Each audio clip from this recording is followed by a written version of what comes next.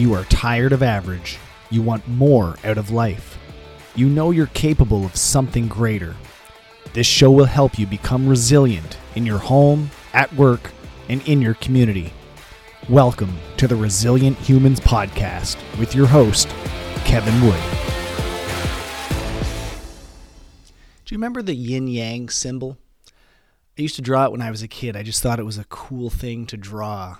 You know, the white and black with the two dots. I just thought it looked cool. It was just a cool thing to draw. And recently I was driving to the gym, and I don't know why I thought about it, but I was like, what does that actually mean? And I know what it means, and you know what it means. It's a balance. But it's not just that. They're not opposing. They're actually complementary. And the reason I thought about this is that as CrossFitters and resilient humans, it's so ingrained in us to always want to do more workouts, more skill sessions, sleep more, get more mobility, do more stretching, go out for more runs. It's always add. And that's really overloading the yang side of the yin and yang. And why do we have that drive, or that it's almost like a default to always want to add more?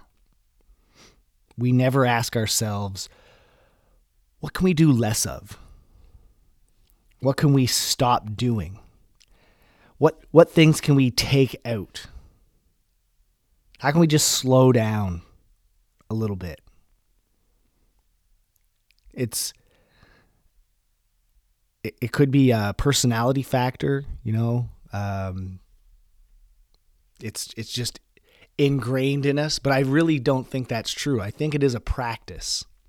It's something that we can actually get better at. And again, oftentimes when people work on their own or try to do things on their own, it's always, what can I do more of, or what can I start doing? And they don't look at what they can do less of or what they can stop doing. And so things like drink less pop or spend less time on your phone, those are great examples of taking things away or lowering the intensity or the frequency that you're doing those things. Now, there's not a lot of stopping that I would recommend, but there are some that I do. And those are stop smoking, stop drinking alcohol, and stop focusing on things that you cannot control. Those aren't things that you just do less of and you'll be okay. There's no world where smoking is just awesome. It's not do less of, it's literally just stop doing that. There's also no world where complaining about things that you cannot control is going to help you in any way, shape, or form. It is a period. It is just a stop doing that at all costs.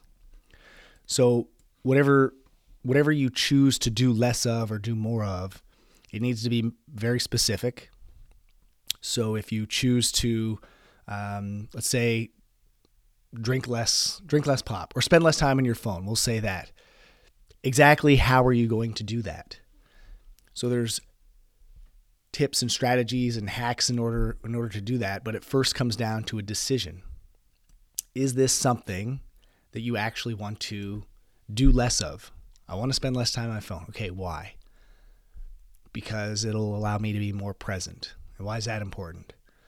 Well, I'll be able to connect more with my friends and my family. And what difference will that make? Well, if I have a deeper connection, it means yada, yada. It can go on and on. But when you find out that true, deeper reason, you're going to be more likely to do it. Now, how? Well, on most phones, they have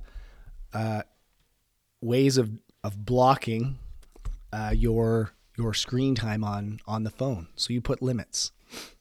Have your significant other put in a passcode that only they know, so that if you go over, that's it. You don't have a way of getting back into it. Let's go on the nutrition side of things. Let's say you have a tendency to binge eat junk food late at night. Again, first off, you have to make a decision that this is a habit that you want to actually want to stop altogether. Then it comes time to, instead of just saying, I'm not going to do it, that's relying completely on willpower to help you through that, which we know isn't lining yourself up for the best chance for success. So what can you do? You change your environment. It's by removing tempting snacks from your house and finding alternative activities to distract yourself in the evening.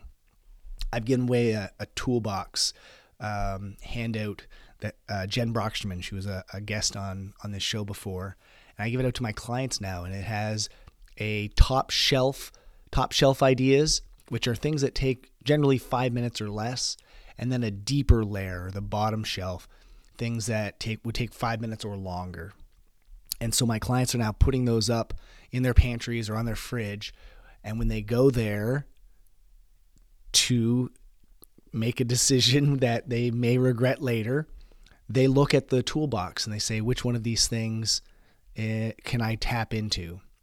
If it's that you're bored, I'm just eating because I'm bored, then you would pick something that would help curb boredom. So you'd pick something from the movement category, or maybe even the decluttering category. Put 5 things away. And that's enough of I call it a pattern interrupt. You're disrupting the pattern that you normally take and disrupting it with something else. And if you do that enough, if you do that consistently, you will have broken that pattern. I'm not saying it's 100% of the time, but if it even works 80% of the time, damn, how much better are you going to be at curbing that habit that you want to kick? It's amazing. So again, oftentimes it's not about just saying no and, I'm going to try really, really hard. There's a lot of times it's about the substitution of something. So again, make sure in nutrition, if you want to decrease your intake of sugary beverages like pops or juices or whatever, if you typically have one of those at lunch, try substituting it with water or a herbal tea or something else that would, a recovery drink like we use BioSteel. Having a substitute as opposed to just saying, I'm not going to do it, that substitution will give you something to have instead of. And who knows? And that's actually, now that I think about it, that's what I used when I stopped consuming alcohol. There were pressed juices called Vivos, and that's what I would use. When I knew when my highest likelihood of consuming alcohol was, and that was around a campfire. And so I would plan in advance, when I'm at a campfire in the summer, I will have a case of Vivos ready to go. So it was my substitution. So it was me just sitting there watching everybody else drink and me not have anything and feel kind of like a schmuck. I would have a drink in hand. Nobody said anything. Perfect. It was an easy substitution and it got me through it. Now I just consider myself, I'm a non-drinker. I don't drink. So again, finding substitutes is one of the better ways of doing less or stopping something altogether. And so I'd like you to take a moment right now, write it out, put pen to paper. What are things that you would like to do less of? And what are things that you would like to stop altogether? Once you have those written down, pick one and come up with an action plan. Come up with some substitutions, some things that you can do to do something to do less of or something to stop altogether, and then put that plan into action. If you need help, hey, that's my job. I'm here as a coach. Let me work with you and we can come up with an action plan and a strategy together and make sure that you have the accountability, the planning, and the knowledge that you need to be successful in that. And with that, I'll see you next time. Thanks for listening. If you enjoyed this episode, please share it with others or leave a rating and review. To catch all the latest episodes, be sure to subscribe, and I'll see you next time.